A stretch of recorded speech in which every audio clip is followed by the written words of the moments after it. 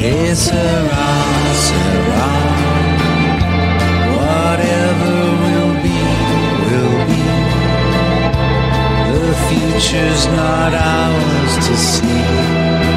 Que sera, sera. What will be, will be. Que sera, sera.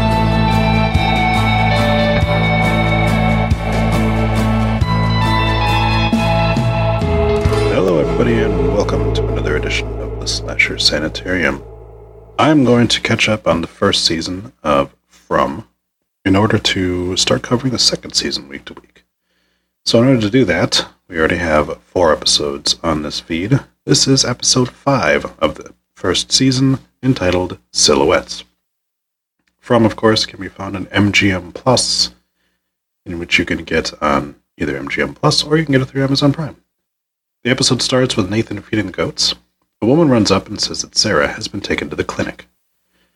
Christy sits with Sarah at the clinic and asks her to stay the night for observation. Sarah asks that if Nathan comes by, Christy tells him that she is sleeping. Boyd enters the clinic and talks to Christy, and she says that Sarah claims to not have had seizures before. Boyd says that maybe there is a physical reaction to this place since Ethan and Sarah both had seizures now. Christy notices that Boyd's hand is shaking, and she asks him to come by tomorrow, but he says there's no need because he already knows what it is.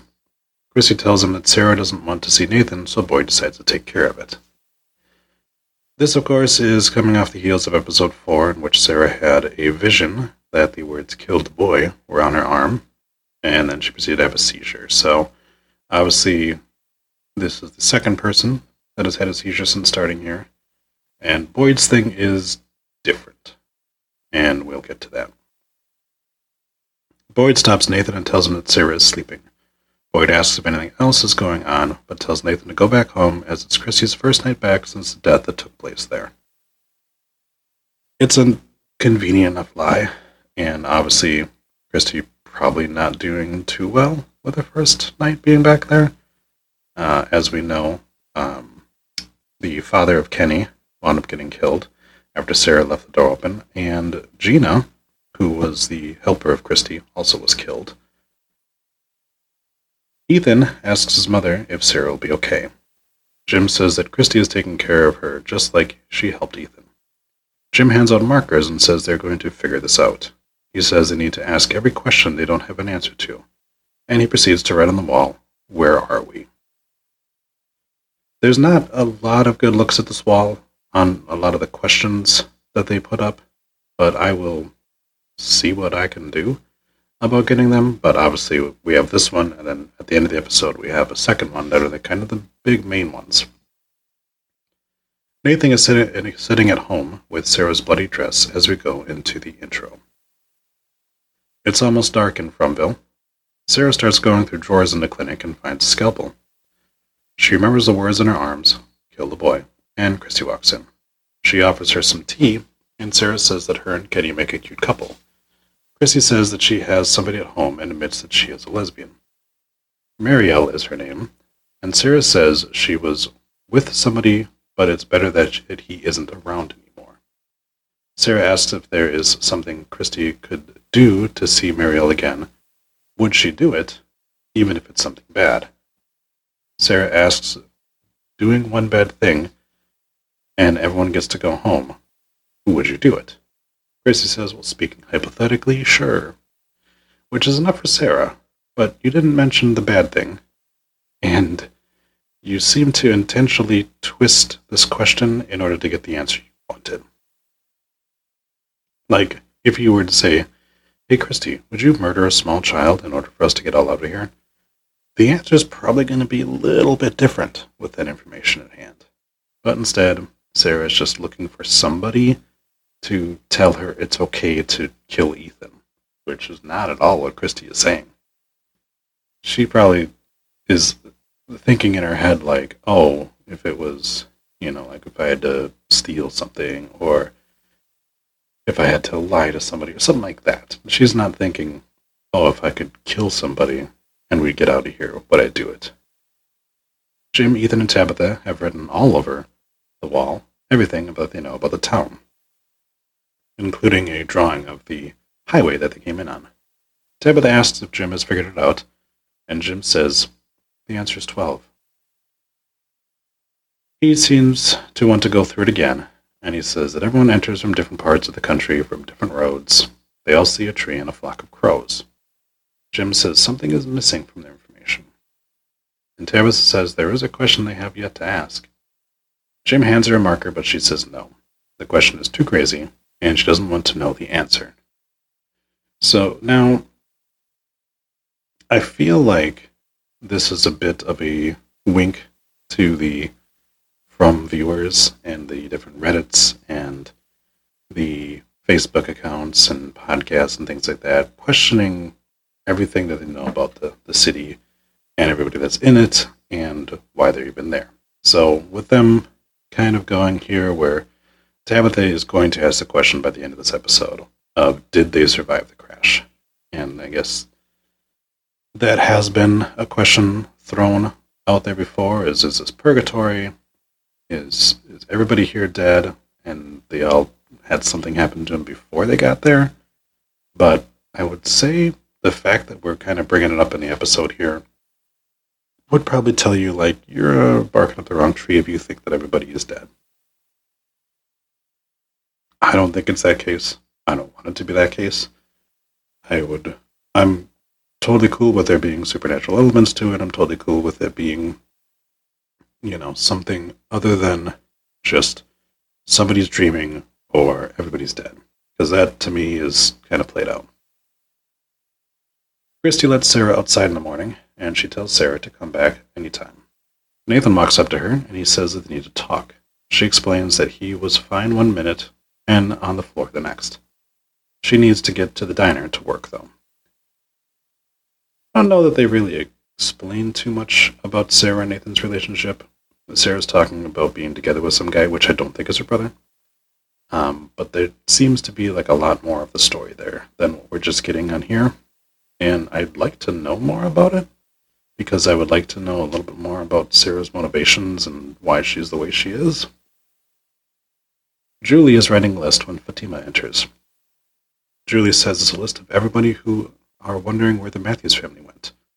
Fatima admits that she made one as well, and so did everybody else there. Julie's list is her friends and grandparents, and Fatima asks if she has a boyfriend or a girlfriend, and Julie says no, nobody like that. And Fatima says that they need to have some fun and get out of the house. So she grabs Alice and says that Julie is making a list, so it's time that they show her the Brundles. Don't know what that is yet. We'll find in a second. Jade walks past the gas station, where Trudy stops him, asking why he is carrying a radio around. She says he's even cuter when he is awake. And it's too bad that he chose the town, because she totally would have read him like an alabaster dragon. Interesting. At least she's, out there with what she wants. And I mean, who's got to stop you at this point from saying that you want to have sex with somebody?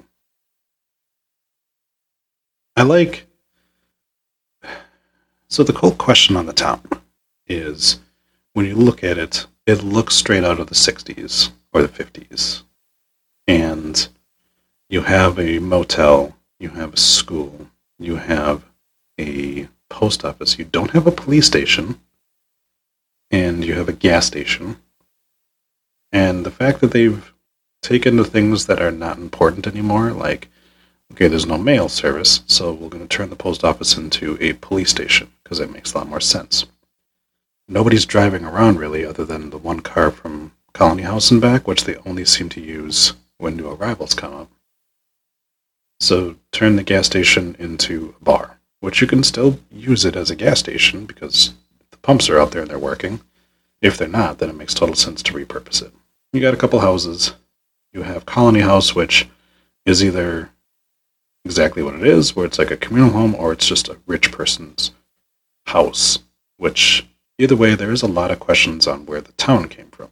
And does it exist outside of whatever we're in right now, or is it's like just a place that you can get teleported to? Like, I would assume that since the way that everyone got here was the same, that it's not someplace you can just stumble onto, like walking through the woods. Boyd is at the post office police station, looking at a map. He tells Kenny to hold on the fort for a bit so he can visit his wife. The map is interesting in so much as they're keeping track of where everyone's from, but in terms of looking into more onto it, there's not much there. Like, it's cool to learn where people are from, but there's a lot of questions that we don't get asked. There's a lot of, like, there should be more conversations of what year was it when you came here. Like, they need to make sure that the time is moving the same here as it was in the real world, and I don't think we've had those conversations yet. Jade enters the gas station, which is now a bar, and he talks to the bartender, Tom. Jade drinks the booze he's handled and spits it out, and Tom says it's potato vodka. Jade drinks the rest of it, and Tom asks about Jade's friend who got ate. Jade says that the people here are like rats in a maze, just sitting around nibbling cheese instead of trying to get out. And unless they know where they are, they can't escape. Jade throws darts around, saying that they don't even know where the bullseye is. Tom says that Jade is going to be the guy who figures it all out. And Jade just sold his company for a shit ton of money thanks to a quantum algorithm, and he is supposed to be celebrating. Tom says that they're more like Schrodinger's cat. They are the cat, the town is the box, and all the loved ones on the outside are wondering if they're alive or dead. And then he admits that he taught intro to psychology. But he points to the radio and says, hey, if you can get that working, and the cat is able to transmit outside of the box, at least the people outside will know that it's alive. So Jade has decided that that's going to be his next task. Tabitha notices that Ethan's leg wound is healing faster than it should. And Ethan says one of the questions should be, is there anyone trying to help? Jim yells that he has a visitor. Sarah, armed with a scalpel now, has come to visit. Ethan says that they drew on the walls, and then invites her to play on the playground outside, so her and Sarah ride the merry-go-round. This is what I mean by, is time moving in the same speed as it is outside? Because you have Ethan having his leg heal up very fast, and then as the series progresses, Boyd gets more and more gray in his face, which, considering it's only about a week or two, it shouldn't happen that quickly. So I do think that there needs to be that conversation of, is time moving differently here than it is in the outside world? Nathan goes to see Father Khatri, but he's not in the church. Julie, Fatima, and Ellis arrive at the Brundles, which is a small pond. Ellis jumps in while Julie asks how Fatima can pretend that the town is normal. Fatima says that she didn't come to America until she was 11. She says, while back at home, a bunch of men showed up while they were in her home country, and they were just about to head to a birthday party. The men got mad and started yelling. Her mother kept telling Fatima and her siblings to hide, but she couldn't move because they were just laughing a minute ago, and the whole thing seemed very surreal. She says that they dragged her father outside and then shot him. And after you live through that, you can get used to being where monsters are, because monsters are everywhere, but she's never going to let them scare her again. Alice comes over and pulls Fatima into the water, and we head on over to see Tabitha, telling Jim that this is the most normal that Ethan has been since they got there. Sarah offered Ethan to go see the goats and chickens out of the barn. Sarah wants to take Ethan herself so she can slaughter him, but Tabitha says, "No, I'll go with you," and they leave Jim behind. I do really like the sort of relationship building that we have. Obviously, Ellis, Fatima, and Julie, making her sort of feel welcome there. You've got Sarah, although she's got ulterior motives, trying to help Ethan to make him feel better. Like, they do try to make the newcomers feel like a part of the group. So I will give them that. Boyd visits his wife's grave, and Boyd tells her about Megan getting eaten, and then says his hand has started to shake, and it's the same as what his father went through. So the clock has started ticking on how long before it takes him over fully. He says that Abby was always the problem solver, but he has a plan to get them out of here. The only thing is, if he fails, he's going to leave the people in this town in an even worse situation. But he says, if I know that I'm doing the right thing, I need you to give me a sign. He just wants to know if he gets that sign that he should go forward with his plan, or if he should forget about it. We see that Father Khatri is out in the field praying. Nathan asks if he says something to Khatri, will it stay between them? And Khatri, of course, says it stays between him and God. Sarah lets Ethan play with the goats while Tabitha watches. Sarah tells her it's okay to be sad and okay to be afraid. Tabitha says she does not want this new existence to be the new normal. She just wants to go home. Sarah says it's good that they have the talismans, and there are hiding places all over town, which is important to know where they are in case anything bad happens. She says, there's one in the barn. Why don't you come with me and I'll go ahead and show you.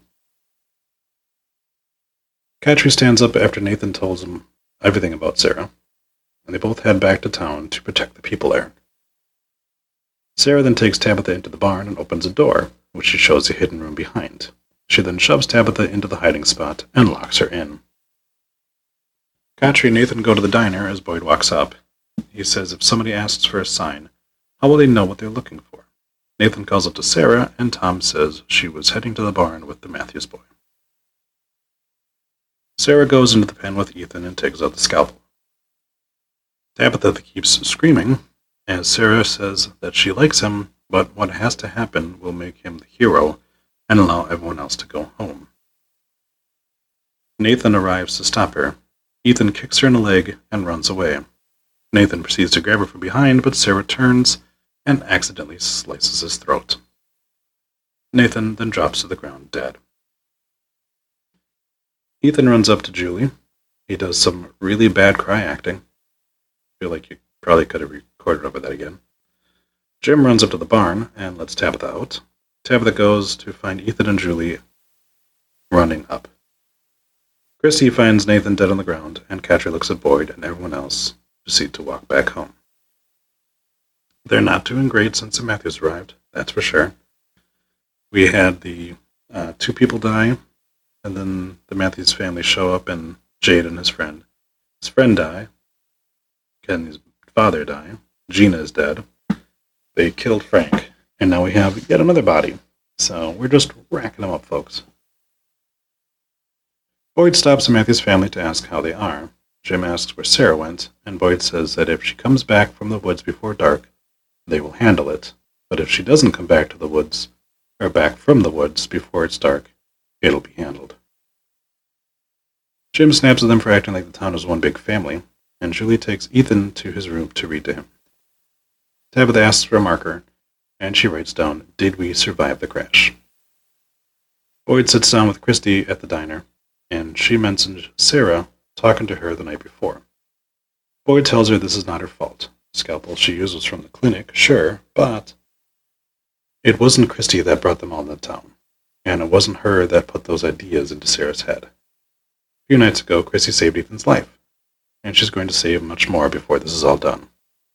He tells her to cut herself some slack, and the jukebox starts up, playing If I Had a Boat, which is the sign that Boyd was looking for, and it's time for him to get to planning, as the episode comes to an end. Very good episode. We are building towards more, which is great.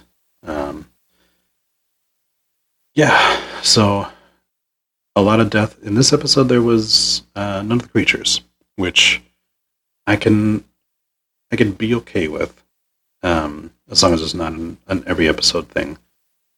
And so far, it seems like we've taken Sarah off the plate as a villain. Now, she's still out there, but everybody knows that she's not there to help anymore. Like, she literally killed her brother and was going to kill a little kid. So it takes away that element of her, taking somebody out that isn't expecting it. And I'm a little over a lot of the series where, the monsters are the least of your worries. It's actually the people that are bad. Like, there's so many shows out there now that have that, where the creatures or the zombies or whatever else is out there plays such a fucking fiddle to everything else that's important. Like they're an afterthought most of the time. And this here, they're not an afterthought. They are ever-present danger, which is exactly what I want from the show. I want that to still be the main problem that they have to deal with. Now, Sarah's whole thing, it might be a different supernatural aspect to it, which I'm okay with. But I don't need there to be some big bad human behind everything. I would rather have it be either a big supernatural force or they're just creatures that are there and have that be what they have to struggle with all the time. So, next episode I'm hoping to get a return of the creatures and of course maybe learn a little bit more about them. But until then, thank you for listening. I'm going to go ahead and have another one of these up very quickly and hopefully I'll be able to start covering the second season next week. But until then, bye-bye.